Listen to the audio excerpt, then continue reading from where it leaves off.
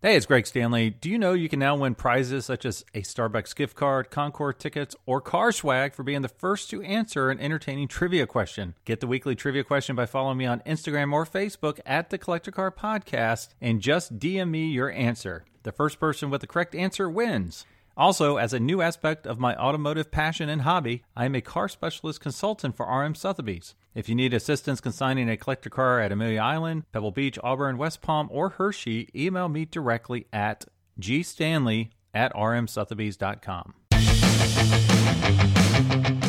This is the Collector Car Podcast, the home for the auto enthusiast. Join Greg Stanley as he applies over 25 years of insights and analytical experience to the collector car market. He will interview the experts and throw in some fun stuff as well. Welcome to the Collector Car Podcast. Hey, it's Greg Stanley. Before we get started, I have some really cool news. I'd like to thank all of my guests and my listeners as we just cracked the top 11. Actually, we're number 11 on the iTunes charts for one of the most trending automotive podcasts. So that's really exciting news. And I just wanted to put out a quick thank you to all of our listeners. So for today, we have a very special guest, Marvin Waters, who's the co-founder and president of the Sandhills Motoring Concours out there in North Carolina. So Marvin, thank you for joining us today. Greg, it's my pleasure to be here, and congratulations on your accolades with your podcast trending ahead of some pretty big names, I see. Yeah, that was crazy, seeing Chris Harris at number 12, which is nuts. I don't understand the data, but I'll take the data points when I can, so I appreciate your time today. I was looking at your homepage and about you and your team, and you are heavily involved in the automotive world. So what can you tell me about it? Can you give me a brief overview of your passion for cars?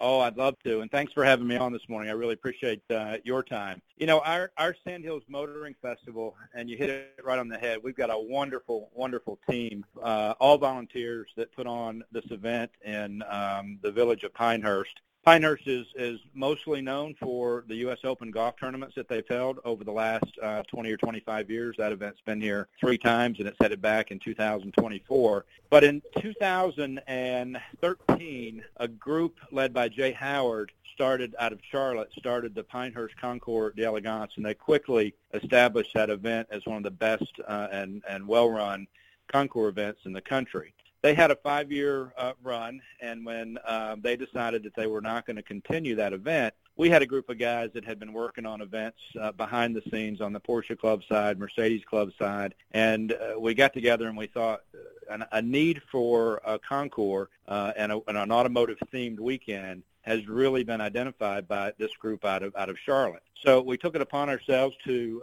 get together and craft what really is a 3-day motoring festival, just like the name says. It's the Sandhills Motoring Festival.com if you want to have a look at it online. And we've got a group that we do an informal car show on Friday night with a North Carolina pig picking. We do a wonderful road rally on Saturday morning. We do a hangar party on Saturday night at the main hangar here in Moore County. And then on Sunday morning, we do the concours in the village, which consists this year of 16 classes of 8 cars. The village of Pinehurst closes the streets of the village for us to hold our event. We're the only group that they close the streets for the entire year, and they've never done that before. We were lucky last year when we went in front of the local authorities, and they agreed that we had a good idea and had a good an event, and they've worked with us greatly or nicely, and we're happy to have that piece in the village. And this year we're introducing the Car Club Showcase, which is another 80 cars that'll be on display on in the village as well. And this is really just to make sure that everybody that wants to be involved on that Sunday and have a car here gets that opportunity. Those are mostly car clubs that we've opened up a certain number of spots for, and then we've probably got another 35 to 40 cars that'll be on special display, non-judged, non-car club themed cars. So, Greg, this year our main sponsor, and actually the sponsor that's presenting the concours in the village, is Foreign Cars Italia from Greensboro. They're wonderful sponsors, wonderful folks to work with. Steve Sudler manages their Ferrari Challenge race team, and they've agreed to bring over 3 Challenge race cars, the race car hauler, as well as 3 or 4 Ferrari road cars. And there's a couple of exciting new Ferrari road cars coming out between now and May, and we're hoping to get one, maybe even one of the first ones in the country. But they support all 3 days of the event. We'll have the hauler and the race cars at the hangar party on Saturday night.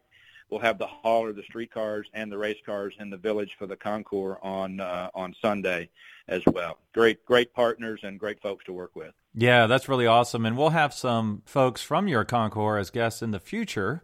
And so be sure to take a listen to those when they pop up. Now, if you could you tell us a little bit about your history with automobiles and your passion? And I think you said your dad started with Corvettes, but then somehow you became involved in Porsches.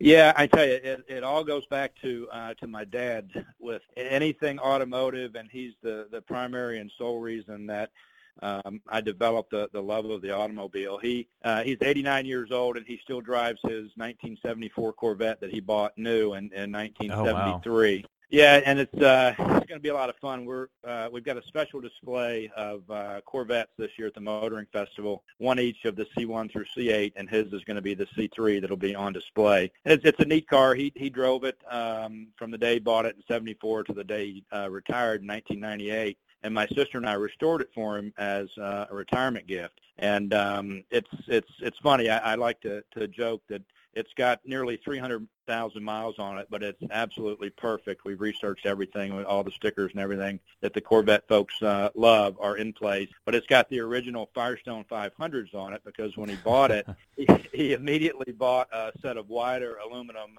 wheels and put those on it. So trust me, we don't drive. Those Firestone 500s were problematic from the beginning in the mid-'70s. We don't drive too far on those today.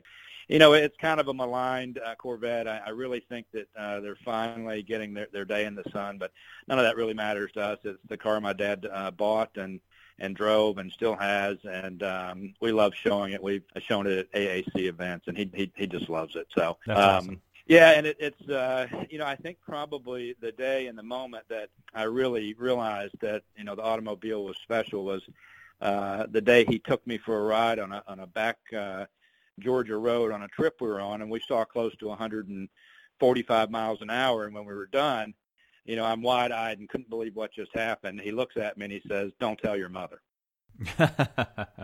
Right.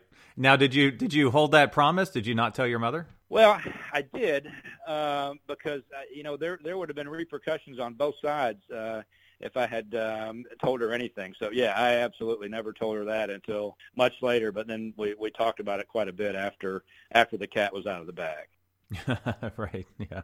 Where did this exposure to classic Corvettes go in your passion for cars? You know, we always enjoyed driving that car and showing that car, and I was fortunate in the early 90s to move with work down to Jupiter, Florida, and there's really no better car culture in the United States than South Florida. And I quickly became enamored with the Ferrari at the Cavallino Classic and joined the Porsche Club and spent time at Moroso Motorsports Park, which is now Palm Beach International Raceway, and did my first track event. And, you know, that was another light that went on that was just unbelievable. The fact that you could take a car that you drove to work and go to the racetrack and spend the day acting out your Walter Mitty fantasies and drive your car around the racetrack for an entire day or an entire weekend. That was a whole nother level of an eye-opening experience. And so I got heavily involved in track events and through the Porsche Club, and remained involved racing Porsche 944 that we built in 1995. It did 4 24-hour races at Moroso with the SCCA. I now campaign it in HSR, SVRA, and we'll do some Porsche Club racing with it as well. Now, what was your first Porsche? Was it a 944? It was, yeah. You know, I love the transaxle. You know, I guess at that time I really couldn't afford a Porsche 911. It's what I wanted from far back as I could remember. But I bought a 1989 944, the 2.7 liter, white with blue. That, gosh, I just loved. I drove it as my only car. I traveled in it. I tracked it. It was just a very, very special car, and it still lives on today as a Porsche Club Racing race car with the motor that I built back in the late 90s. And I think that was in 1994. Right. Okay. Now, what cool cars or collector cars are in your garage? Well, it's an eclectic collection. A couple of 944s.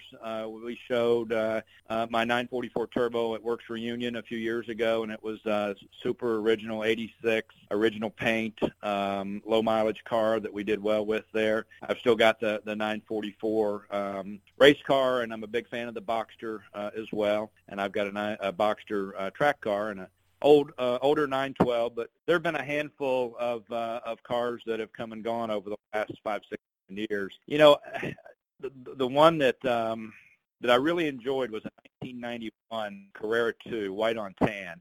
That was just a fantastic automobile, and I've always enjoyed the 964, and that was really a special car. So much further evolved than the long hood cars, the SC cars, the Carrera cars, and Porsches. They get better every time they introduce a new model, and right. That one just really I missed that one. That's a fact.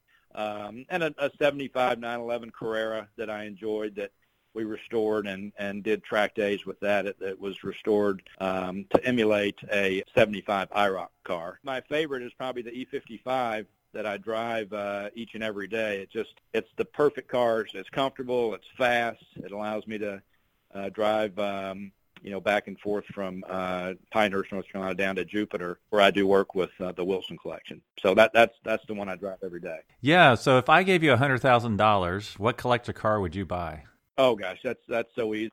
And I think about this more than I probably should. I would buy a 964 RS that they didn't import to this country. I've got parts on the shelf. I've got gold BBS race wheels ready to go on it.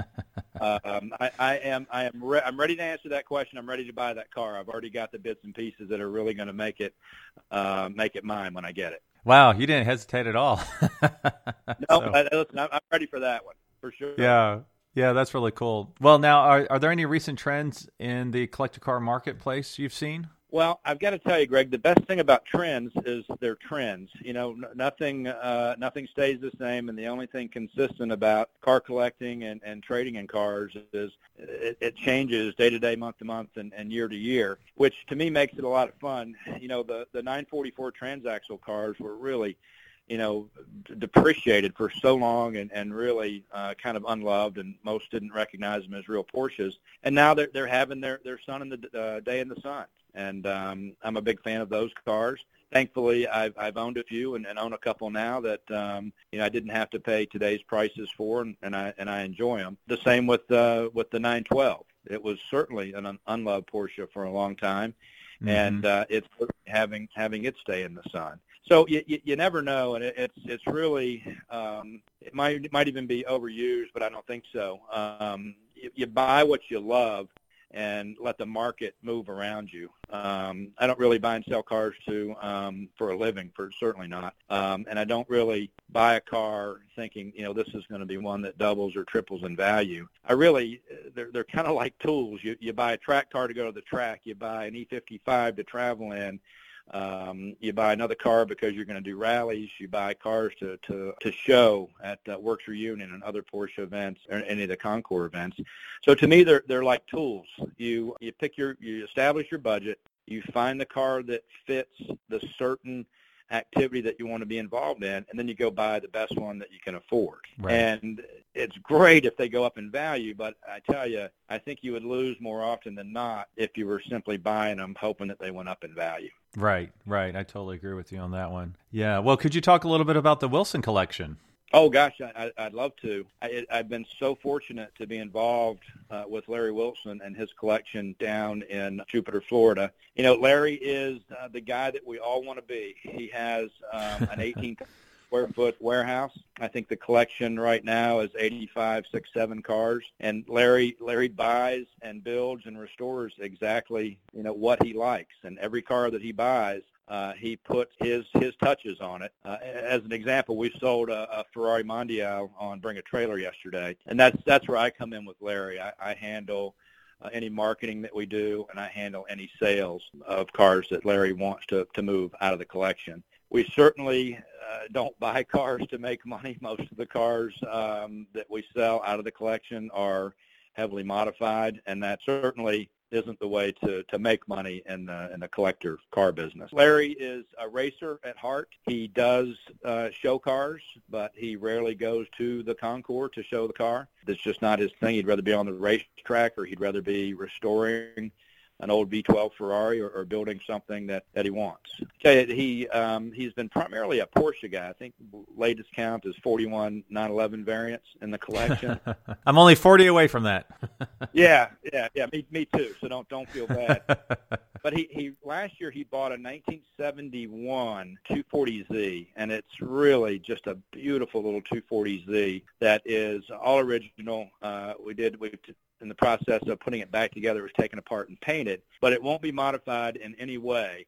It'll be just like it was sold new, probably better than when it was sold new in 71 with new red paint, and that'll debut at the Motoring Festival here in May. The Wilson Collection in Florida, they restore cars. I don't know whether you're familiar with McPherson College in McPherson, Kansas. We employ 4 McPherson graduates, 7 artisans really in total at the Wilson Collection, and we not only restore cars, but we build cars from the ground up. And one that we recreated and built from the ground up is the Porsche 804. I don't care who you are, you can't have a Porsche 804. They simply don't exist. And the 804, most listeners are probably thinking I meant to say 904, is we're all familiar with the 904. The 804 was built in the early 60s. There were only 3 built by the factory. It's the car that Dan Gurney won the 1962 French Grand Prix with. It's Porsche's only Grand Prix victory to date. So Larry decided he wanted one, and the only way that you can get one is to build one. And he built it from the ground up. It's what these guys do. They can absolutely build anything in the world, and this car is spectacular. Not built to fool anybody, simply built because Larry wanted an 804, and now he has one. That long-winded description is really just leading up to me saying that car is going to be at the Motoring Festival this year.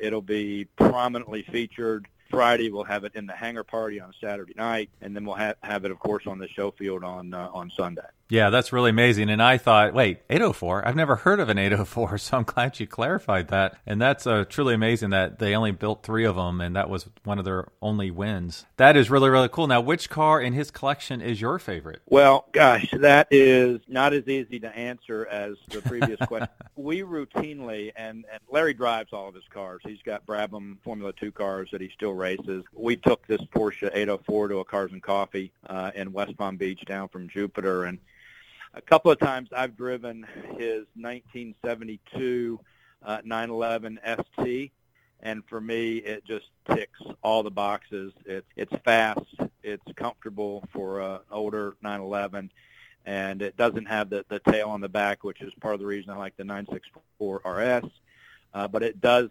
have essentially a turbo body on it with the wide 911 9-inch spooks on the back. It's just spectacular. So I tell you, if I had the 72 911 ST and a mid-90s 964 RS, I wouldn't need anything else. Wow, that's amazing. That's really cool that you have it narrowed down to the exact 2 cars. Now the point is just trying to get them. So. Well, that's narrowing them down to what you'd like to have is the easy part. We all know that. Right. Yeah, wow.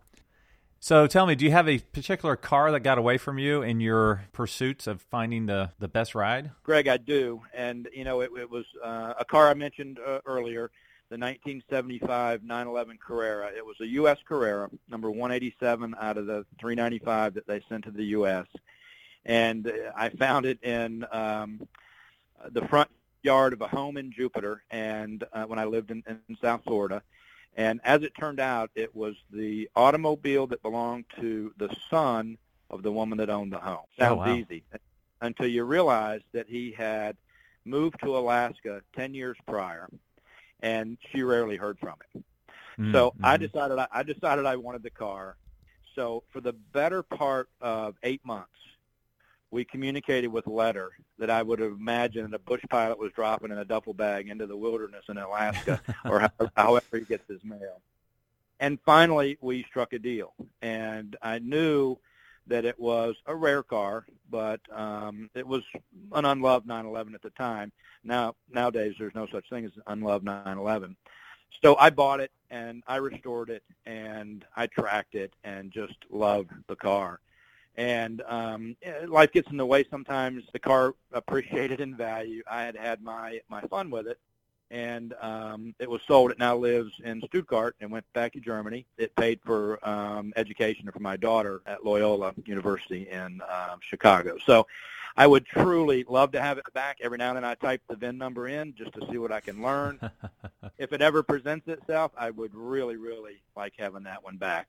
But at the same time, it paid for education, so I only miss it so much. Yeah, for sure. Well, now, do you have a barn find story you can share? I don't have a barn find story, but I do have a swamp find story. Oh, even better. We don't get those often. Yeah, you probably don't. Last year, I was in my shop, and I got a phone call from a buddy of mine down in Stuart, Florida, and he said, hey, I'm at a barbecue, and in the back of this guy's ranch are a couple of cars that are essentially in the swamp. They're in a low area that was wet. And one was a VW Westphalia van, and the other one, based on what he could see, he said it was a white 911 coupe without a sunroof. And I said, do me a favor, go find the owner and tell him that you have someone on the phone that will buy that car. Right. I didn't really know what it was. I didn't know how much was left, but I did know when you find a long hood, no matter where it is or what kind of shape it's in or what might be living in it, you do everything you can to buy it. So he found the owner, and we talked, and we struck a deal, and I went down, I guess about 8 months ago, and we truly dragged it with a tractor out of the swamp in Stuart, Florida. And it's a 1968 912 California car. It's really in rough shape, but I tell you, some of the parts, a lot of the parts on the 912 are interchangeable with the 911, and some of them are just unobtainable. You can't find them. So I brought it back to North Carolina and had plans to restore it. And with my activity with tracks and with the motoring festival and with everything else, I just don't have time for it. So that car is going to go overseas here in about 2 weeks. That's amazing that it was a swamp find. That is a first. I've never heard of that. So if you could, I don't know if you took any pictures while you're dragging it out or not. I'd love to see the pics and share them on the social media stuff when this posts. That would be really cool. Yeah, I've got pictures and video, and it's really, really a bad-looking 912, but I love them all. That's why it was tough to answer your earlier question. Well, I'd like to end my little podcast with a fun little game I called Keep, Cash, or Crush, or actually, and Crush. So I know you've listened to a few of my podcasts in the past. Are you ready to play? Absolutely. Let's go. All right. So this one, I'm trying to make it hard on you, and this one, I'm hoping I got it where it's a little bit difficult. So I'm going to pick for you as your first car a 993 Porsche Turbo S with 21 miles on it, immaculate. I don't know why I picked 21 miles, but 21 miles on it, and it's immaculate. The second car, to harken back to your childhood, a 1969 L88 Corvette that is perfect. And then the third car is a 1956 356 Carrera, but it's kind of wrecked, and it has a VW bug engine. So those are the three cars: a 56 Carrera with the wrong engine, a 69 L88 Corvette that's pristine, and a 993 Turbo S with 21 miles. Which one would you keep, cash, and crush? Well, you'd have to. The low mileage Turbo S would have to remain a low mileage Turbo S. You wouldn't drive that, although some might argue that. I wouldn't crush any of them, man. I tell you, any car that fits into that category is a keeper in my mind.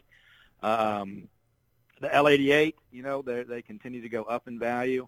The Carrera with the wrong motor makes a wonderful cars and coffee car. You might crush the motor and go find the proper motor, but I wouldn't even crush the motor. And I'd keep them all. I'd enjoy them.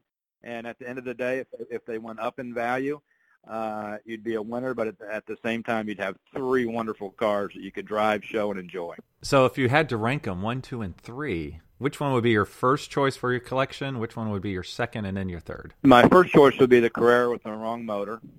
Okay. Second choice would be the low mileage Turbo S. See, I thought you would go that way. Yeah. And the third choice would be the L88. tough choices to make. You were very successful making it tough. I've got a soft spot for all. I'd want to drive all three of them, and I just wouldn't be able to drive the Turbo S. So, I would probably consign that to my friend Ramsey Potts and let him sell it at the upcoming RM auction down at Amelia. Yeah, that's awesome. That's awesome. Well, what's the best way for our listeners to learn more about the Sandhill Motoring Festival? Well, I tell you, if they'll go to the Sandhills Motoring Festival website, sandhillsmotoringfestival.com. It's our best tool. It's got all the information they need. I hope they'll make plans to come join us on Memorial Day weekend. As a reminder, you can follow Marvin on Instagram and Facebook at Swift Motoring and at Sandhills Motoring Festival. Awesome. Well, thanks so much for your time today, Marvin. Greg, thanks for your time, and good luck with your podcast. I look forward to meeting you in person. Thanks for listening to the Collector Car Podcast. Don't forget to give us a nice rating on iTunes, and be sure to follow us on Instagram and everywhere else at the Collector Car Podcast.